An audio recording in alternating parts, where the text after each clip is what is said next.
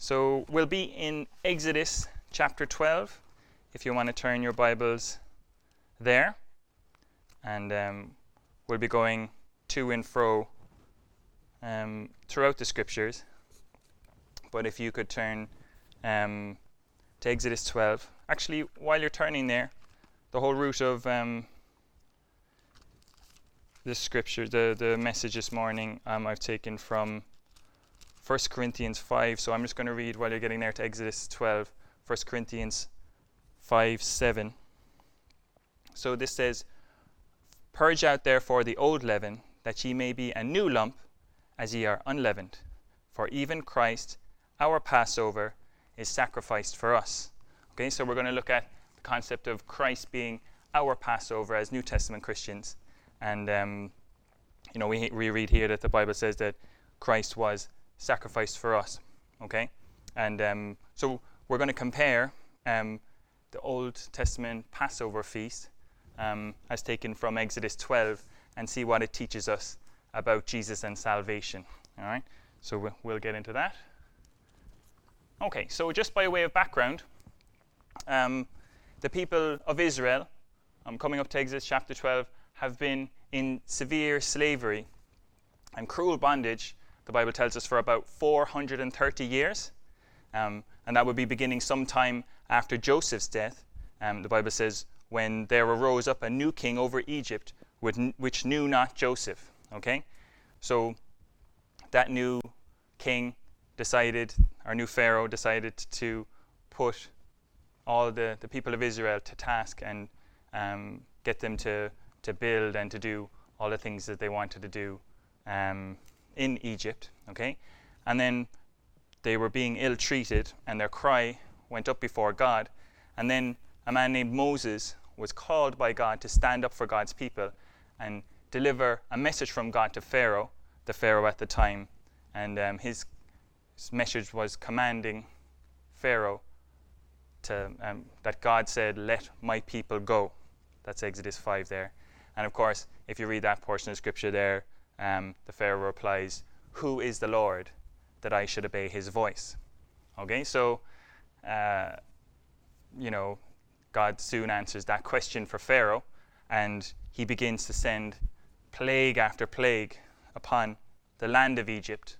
But as we read, we see that the area where the Israelites are, in the land of Goshen, that area is kept safe, or God has a providence for them going through some of the plagues, that they don't experience it like the Egyptians do, and they're altogether safe and unharmed. Okay, so now in Exodus 12, we're going to pick up here, and just in the previous chapter or so, it said Moses has just told Pharaoh that he will see his face no more, because a 10th plague is coming. So there's been 9 so far before Exodus 12. A 10th plague is coming that will take the lives of the firstborn in every house in Egypt. But again, as I said already, the Israelites were going to be safe and unharmed. Okay, so in Exodus 12, God begins to explain how that's going to come about, or how that's going to happen. So we'll read 4 verses here and we'll get into it. Exodus chapter 12, verse 1. "And the Lord spake unto Moses and Aaron in the land of Egypt, saying, This month shall be unto you the beginning of months. It shall be the first month of the year to you. Speak ye unto all the congregation of Israel, saying, In the 10th day of this month they shall take to them every man a lamb, according to the house of their fathers, a lamb for an house. And if the household be too little for the lamb, let him and his neighbor next unto his house take it according to the number of the souls. Every man according to his eating shall make your count for the lamb." So we'll just stop there and we'll pray. Father, thank you, Lord, that we can meet together. Thank you, Lord, that we can open your word. Thank you, Lord, that you've given us the time and the opportunity, Lord, to be able to look at your word and to learn and glean from it. Lord, I pray that you would, by the Holy Spirit, teach us this morning the things that we need to learn. And just be close to us, be in the midst, and look after your people, Lord, as you promised that you would. We love you, and we pray in Jesus' name. Amen. Okay, so the first thing we read here is that Israel received their instructions, of course, through Moses, from God himself. All right? So these instructions were from God himself. So when Moses told the people, God's people, something that God said, the Jews could trust that whatever they were told to do would be good for them, okay? And it would be effective. Anything that God commands is always good. He says in Deuteronomy 5, verse 29, "Oh, that there was such an heart in them," in God's people, "that they would fear me and keep my commandments always, that it might be well with them and with their children forever." So when God tells you something, you can pretty much take that to the bank. You know, Charles Spurgeon has this book or these writings called Faith's Checkbook, okay? And, you know, you find out through God's promises, and we read it through the testimony of many people through God's word, that there's nothing too hard for him, like it says in Genesis 18:14, okay? So this is in contrast to the plans of men to deliver themselves, okay? So when God commands something and he says, this will deliver you, this will help you, you can trust that and you can know 100% that that will come to pass. But when the plans of men tell you that something, you should do something, and that this will be to your benefit, it may or may not happen, okay?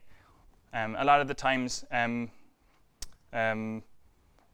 you know, obviously man is finite, and that's pretty obvious, that we can't control the things that are going on in the world, and we can't guide them the way God can guide them together for good, all right? And then the other thing that men also struggle with is the fact that we do hear stuff from God, but we tend to maybe partially obey. That's another thing. So God says, if you obey what I say to do, it'll be well with you. But, you know, Cain and Abel, that story, where God, they obviously needed to bring a sacrifice before God. Cain only partially obeyed. And of course we know at the end of that story there, God didn't accept the sacrifice, and Cain's countenance fell. And God was wondering, why is your countenance falling? You know, why are you so upset when you didn't do what I said to do, so you wouldn't get the results that you expected from that, okay?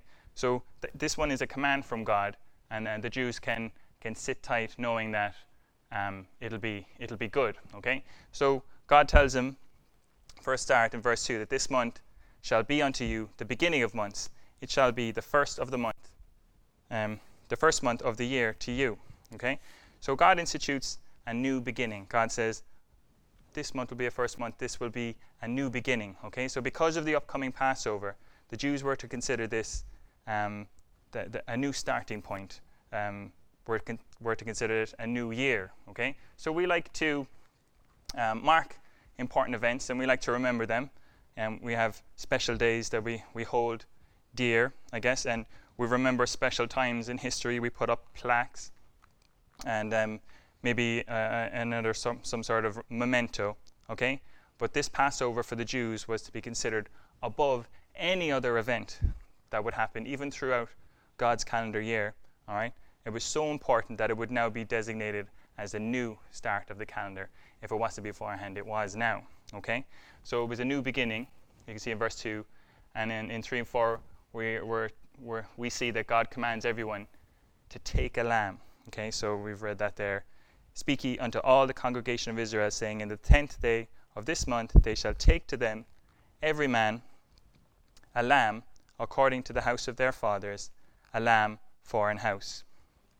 Okay, so Moses and Aaron were commanded to tell everyone to get a lamb on the 10th day, and they were to take the lamb according to their eating. And you read there in verse 4, they could share it with their neighbor if they needed. Okay, if there wasn't enough people in that house for the lamb, they could join in with another house that didn't have enough people to eat all of the lamb or to finish it. Okay, but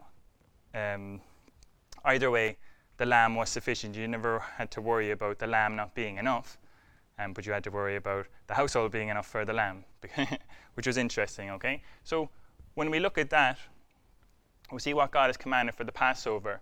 We could compare it then to what's in the New Testament, okay? So just like the Passover would be a new beginning, the Bible teaches the same thing for salvation. When we trust in Christ, the Bible says that we become a new creature. We find that written in 2 Corinthians 5, verse 17.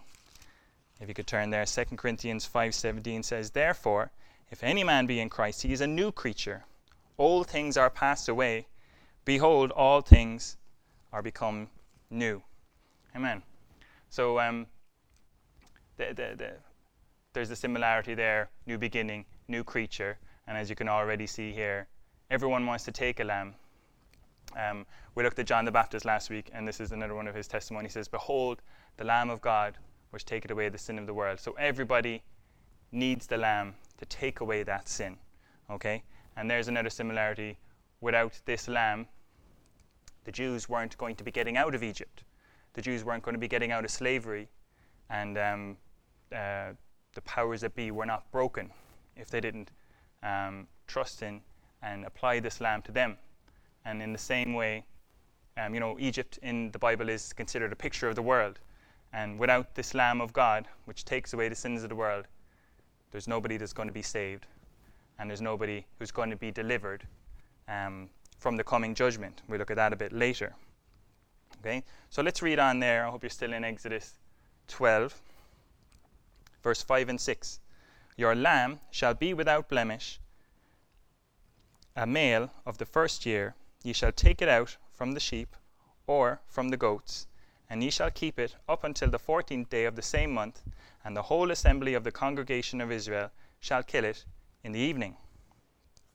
So the next thing that needed to be done was the people of Israel needed to look for a particular lamb that met God's description. Okay?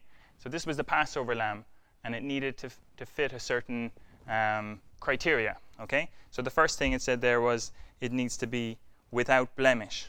Okay? So they would go out and they would go into their flock, and they would try and find a lamb that didn't have a mark or a fault, a blemish, anything wrong with them from head to toe. And they were closely inspected. Okay? And again, they would have went to a certain flock. You see here of the first year. So they're looking for a particular type of lamb, not an old lamb, not a lamb that is too young or too small or anything like that, I guess, but a lamb that was full of life and vigor. And they would have had to know roughly its age or roughly its history to know that it was of the first year, that it wasn't any other year, I guess you want to say, okay? And what they had to do then was to keep it until the 14th day, okay? So a lot of the times they would bring that lamb into the house, and the lamb would be with them, and it would be set apart from the flock, and it would be special. They'd be looking after it. They wouldn't want, obviously, anything to happen to it in the meantime, so that it would be fit for use when it came to that 14th day. Okay? And the final point we see here for the Passover lamb that they were instructed was, everyone shall kill it in the evening of that 14th day. Okay? So there was an appointed time. You didn't kill the lamb as soon as you found out which one you were choosing. You waited, and then everyone at the one time, they killed the Passover lamb in the evening, and they continued with the Passover feast, I guess. Okay? So again, like we did in the first one, we see here plenty of similarities between the Passover lamb and Jesus, the Lamb of God. Okay? Jesus too was without blemish. And he was tested and inspected, and everyone found that he was without fault. Okay? So beyond, let's say we could go to some scriptures here. It says 1 Peter 1:9.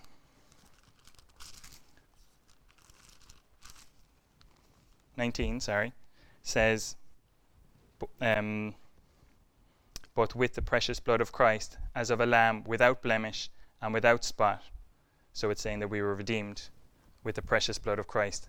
And it says here, the Bible tells us that Jesus was like a lamb without blemish and without spot. And again in Hebrews 4:15, if you double back to that one, Hebrews 4:15 says, Speaking of Jesus again, for we have not an high priest which cannot be touched with the feeling of our infirmities, but was in all points tempted, like as we are, yet without sin. So we're told time and time again that Jesus was sinless, that Jesus was without blemish, okay? And you find that even the people asked him of his doctrine, they questioned him, and there was many questions put to Jesus in Matthew 22. But all the people questioned everything, all the different things about him, okay? And they asked for answers, and that's where he's challenged about Caesar and that kind of thing, and he says, render therefore unto Caesar the things which are Caesar's, and unto God the things which are God's.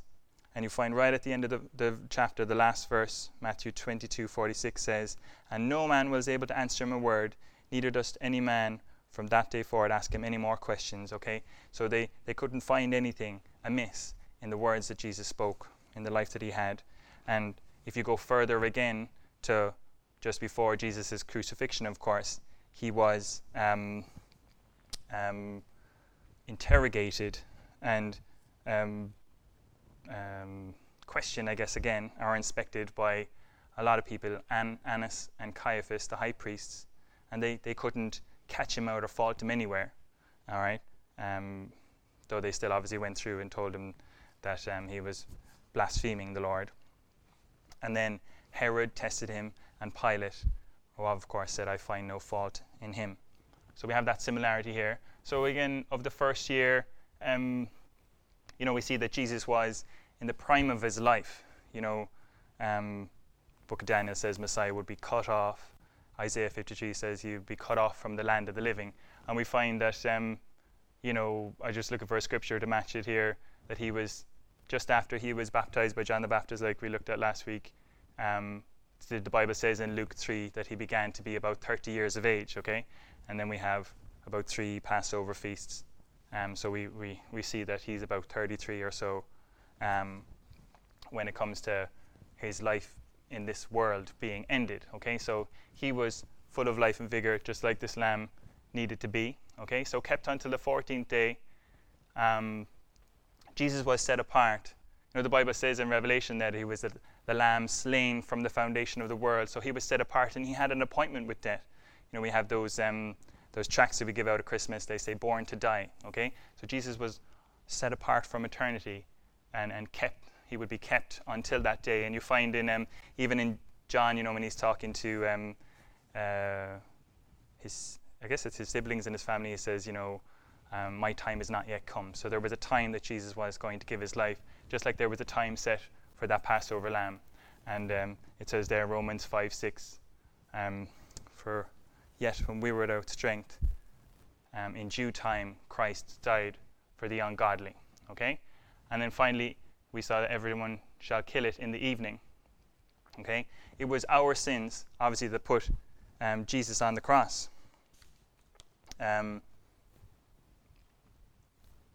I'll turn to Isaiah 53, and we'll read something there. Isaiah 53, hopefully you're familiar with this portion of Scripture. I'll read from 4 to 7. Surely he had borne our griefs and carried our sorrows, yet we did esteem him stricken, smitten of God, and afflicted. But he was wounded for our transgressions, he was bruised for our iniquities. The chastisement of our peace was upon him, and with his stripes we are healed. All we like sheep have gone astray, we have turned every one to his own way, and the Lord had laid on him the iniquity of us all. He was oppressed, and he was afflicted, yet he opened not his mouth. He is brought as a lamb to the slaughter, and as a sheep before her shearers is dumb, so he openeth not his mouth. Okay, so Jesus gave his life, and we see obviously that the lamb clearly didn't do anything, all right? And Jesus didn't do anything amiss either, but the iniquity of us all was laid on him the same way the iniquity of that household was laid on that Passover lamb, and it was a substitute. It died in the stead, okay? So we'll move on from there to the next part. 7 to 11. Let's read that. We'll go back to Exodus 12.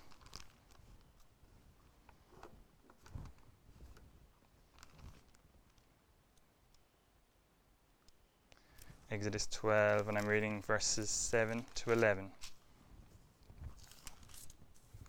And they shall take of the blood, and shall strike it on the 2 side posts, and on the upper door post of the houses, wherein they shall eat it. And they shall eat the flesh in that night, roast with fire, and unleavened bread, and with bitter herbs they shall eat it. Eat not of it raw, nor sodden at all with water, but roast with fire, his head with his legs, and with the purtenance thereof. And ye shall let nothing of it remain until the morning, and that which remaineth of it until the morning ye shall burn with fire. And thus ye shall eat it with your loins girded, and your shoes on your feet, and your staff in your hand, and ye shall eat it in haste. It is the Lord's Passover.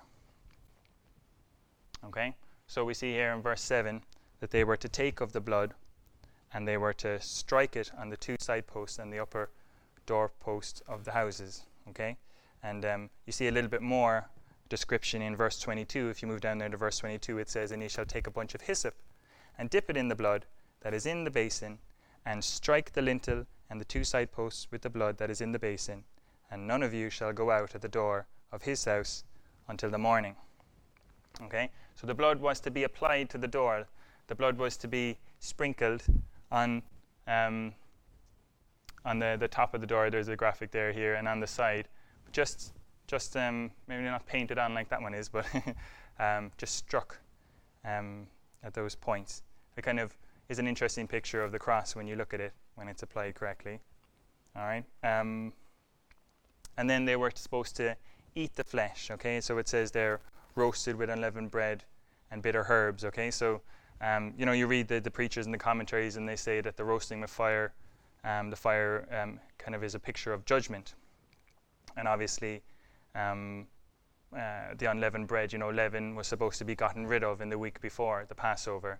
Leaven being a picture of evil or a picture of sin or an illustration of that. And so you had to take all that away, and that unleavened bread was to be eaten and broken with the Passover lamb, and then also bitter herbs. And there's a lot of different meanings that people give to the bitter herbs, but maybe we shouldn't get into that right now. Okay, so in verse 11 then it says to do it quickly. We were told here, thus shall ye eat it with your loins girded, your shoes on your feet, and your staff in your hand, and ye shall eat it in haste. It is the Lord's Passover. Okay, so in the evening time they were supposed to do that. They were supposed to kill the lamb. They were supposed to strike the doorposts and things like that, stay inside the house, and then have a meal together. But the meal was to be eaten in haste. And I suppose when you think about it, how long would they have before, they didn't know when the dead angel was going to come. The death angel was going to come that night. But how long until the dead angel would pass over the land, and how long would it be before the Egyptians came running out, and as the Bible says, would want to thrust them out of their land. Okay, so they were supposed to do it in haste. All right.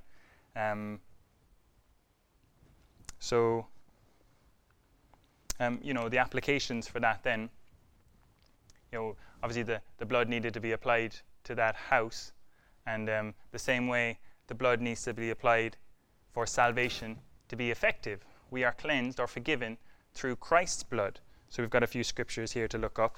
If you go and keep your place in Exodus 12, but turn to Ephesians. 1st and 2nd Corinthians, Galatians, Ephesians. Chapter 1, verse 7 says, in whom we have redemption through his blood. Through his blood we have redemption, the forgiveness of sins according to the riches of his grace. And again, of course, we know 1 John 1:7. I'll go there. It's good to see these verses. 1 John 1:7 says, but if we walk in the light as he is in the light, we have fellowship one with another, and the blood of Jesus Christ, his Son, cleanseth us from all sin. So we're cleansed through Christ's blood. Okay? And a final scripture here in Hebrews 9:22 says, let us draw near with a true heart in full assurance of faith, having our hearts sprinkled from an evil conscience and our bodies washed with pure water. I think that's the one I needed. 9. Oh, that's 10:22. I'm sorry. It says here, and almost all things are by the law purged with blood, and without shedding of blood is no remission. So without the shedding of Christ's blood, there would be no remission of sins. Okay. So remember, like last week, we were looking at the baptism of repentance unto the remission of sins. It was a pathway unto the remission of sins, but the baptism wasn't given remission because without the shedding of blood, there is no remission. Okay. So we're cleansed through Christ's blood, and interestingly, the hyssop could be said to be a picture of faith because it's applied by faith. So the hyssop applied the blood to the doorpost, and the Bible says, "For by grace are ye saved through faith, and that not of yourselves; it is a gift of God, not of works, lest any man should boast." Okay, so the blood needed to be applied. Then eat the flesh. So we each need to individually receive Christ. So if you think of the Passover meal, the lamb was killed and the blood was applied to the household, but each person, remember they were very specific about having enough people for the lamb, okay, and each person needed to partake in the Passover meal, okay. They needed to individually, I guess, have a portion of the Passover lamb, but the same way we all need to individually receive Christ. If you turn to Romans 3:25, it says, "Whom God had set forth to be a propitiation," or full payment, "through faith in his blood, to declare his righteousness for the remission of sins that are past, through the forbearance of God." Okay, so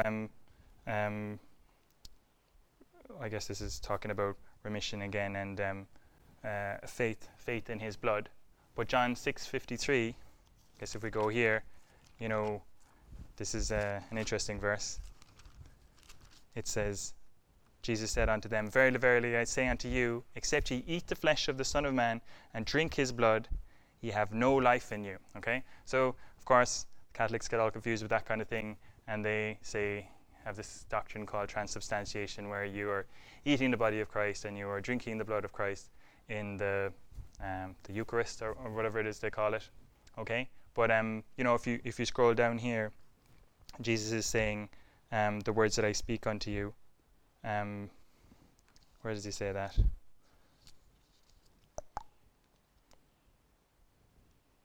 Anyways, he says the words that he speaks.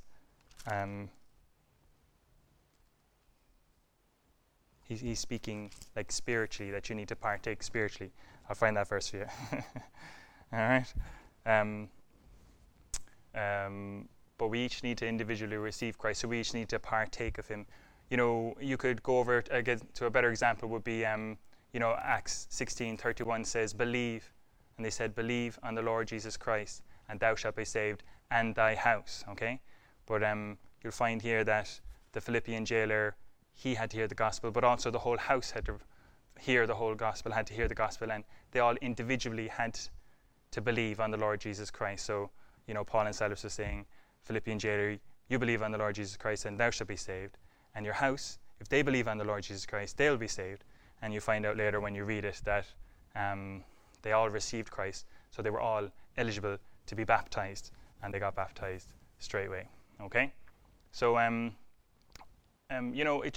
the application here, like for today, is it doesn't matter. Just because you come to this church doesn't mean that you're saved.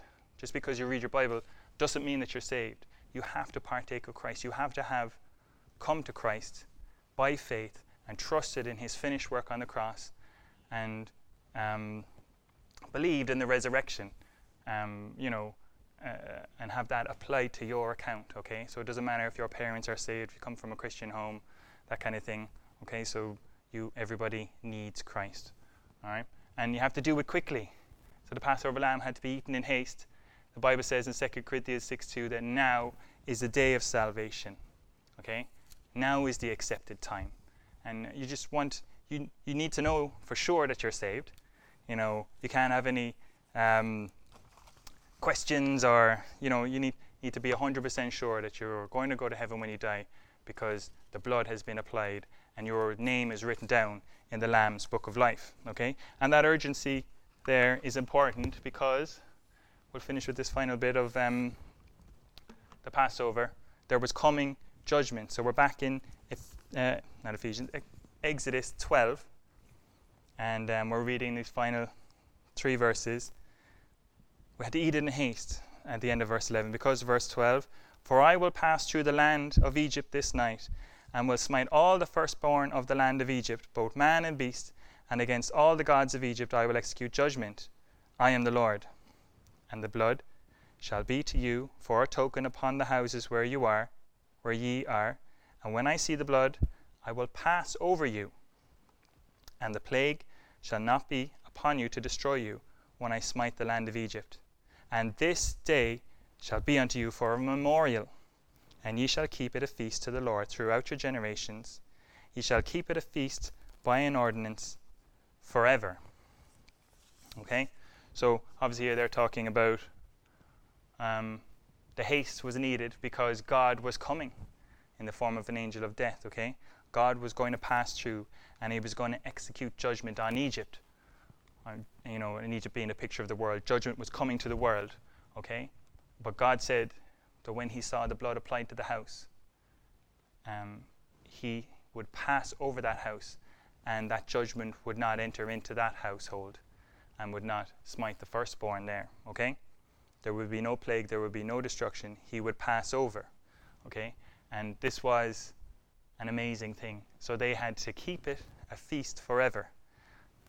They needed to remember that day when that judgment could have come upon them, but because they obeyed the good news that they heard from Moses and Aaron and celebrated the feast of Passover, God saw the blood and he passed over them. Okay? So what does that have to do with salvation? The same thing. Same way God was coming in judgment, Jesus is coming. So 2 Timothy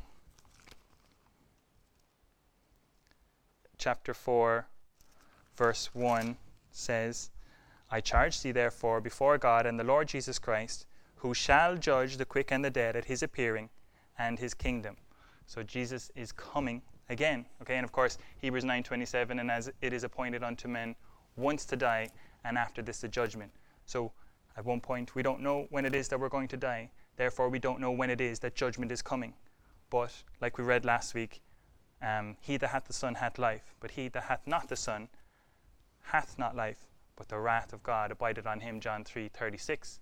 Okay, so God's wrath and condemnation will pass over you if you have the blood applied to your account, because that judgment is coming, and it's still coming. And that's why, like John the Baptist did in his day, preachers in our day are people who speak of the Bible and speak of God's word. They say they're warning the unsaved to flee from the wrath to come. Okay, because we want God's wrath and condemnation to pass over those people. We want them to be saved. We want them to have the testimony, like it says in Romans 8 verse 1, there is therefore now no condemnation to them which are in Christ Jesus, who walk not after the flesh, but after the Spirit. Okay? And then 2 Peter 3:14, I'll get you lots of scriptures here. 2 Peter 3:14 says, wherefore, beloved, seeing that ye look for such things, be diligent, that ye may be found of him in peace, without spot and blameless. So, we take on Christ's righteousness. I just talked there about all the testing and the inspecting that he went through, and he was without spot, without blemish, perfect Lamb of God, and who was able, he had the strength to give his life and to have the sins of the whole world laid upon him. Okay, and we get, in return for our filthy rags of sin, we get Christ's righteousness, and therefore we get to be described as, I guess, as it says here, without spot and blameless. And that's why they say, the word justified means, one description is to be seen just as if you've never sinned. Okay? And just like the Passover lamb was supposed to be a feast kept forever, we should be giving thanks always to our God for such precious salvation that we've received. I I'll turn back here to 1 Peter 1:3. Blessed be the God and Father of our Lord Jesus Christ, which according to his abundant mercy had begotten us again unto a lively hope by the resurrection of Jesus Christ from the dead. Amen. So blessed be his name. Give God the glory due unto his name. I'm going here to 1 Corinthians 5 verse 8, and we're kind of wrapping it up here then, because I read 1 Corinthians 5:7 just there before we started. So 5:8 says, therefore, because of all these things, okay, I'll read verse 7 first. Purge out therefore the old leaven, that ye may be a new lump, as ye are unleavened. For even Christ our Passover is sacrificed for us.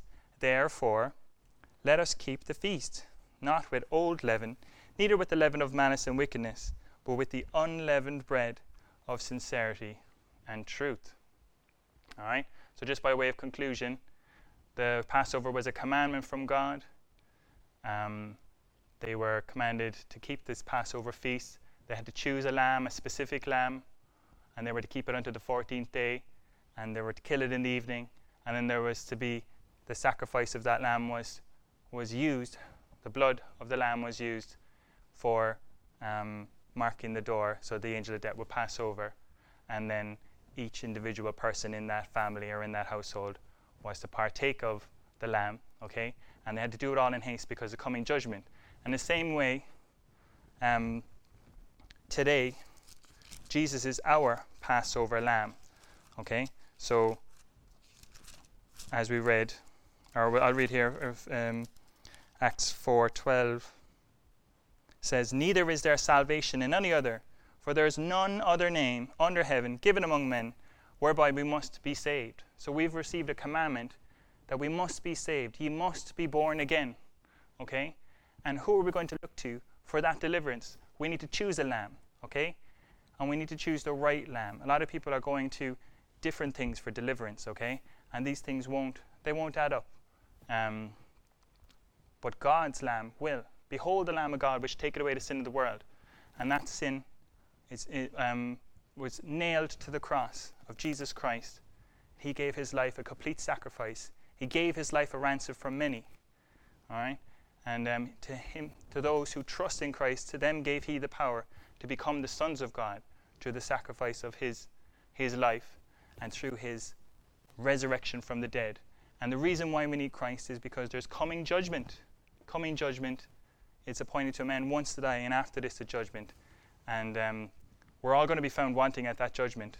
If our names are not written in the book of life, we'll have nothing to say. There will be nothing that we can answer. There'll be no way we can make it right, because Jesus made it all right on the cross. And by that stage, it's going to be eternally too late to do anything about it.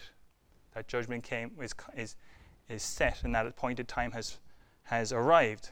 And if we're not ready for that judgment, and where we're going to be judged guilty and sentenced eternally to the lake of fire. All right. So that's our a little bit on the Passover lamb. I'm so sorry you couldn't make it today. We're actually going to celebrate the Lord's Supper this morning for the people who are here in the church, and I do hope that you can make it out to church. But most of all, I do hope that you know that you are saved and that you are cleansed through the blood of the Lamb of God, Jesus Christ. Okay, because the Bible says these things are written unto you that you may know that you have eternal life, and that you may believe on the name of the Son of God. So that's my prayer for you today. And if you are already saved, just rejoice and be glad, and grow in the grace and knowledge of our Lord and Savior Jesus Christ. Let's pray. Father, thank you, Lord, for the time we got to spend in your word. I do pray, Lord, for anyone, Lord, who listened to the message, that if they are unsure in any way, Lord, if they don't know that they have Jesus Christ as their Lord and Savior, Lord, I pray that you would just work on their hearts, Lord. I pray that you would point them to your word. I pray, Lord, that they would come to a saving faith and knowledge of Jesus, and that you would make them, as we read at the start, a new creature, and that all things would be new in their life, and that they would now have a home in heaven, and then they'd have a promise ahead of them that Jesus is going to prepare a place for them, and that if he goes to prepare a place, he'll come back and take that person unto himself, Lord, when Jesus comes back. So I pray for that, and I pray for the believers as well, Lord, those who know that they are saved, Lord. I pray that you continue to encourage them. I pray that you'd help them, Lord, to be a light and an example in the world, and I pray that you'd give them boldness, Lord, to open them out and to speak of Jesus wherever they might be. We love you, Lord, and we pray for all these things, Lord, in Jesus' name. Amen.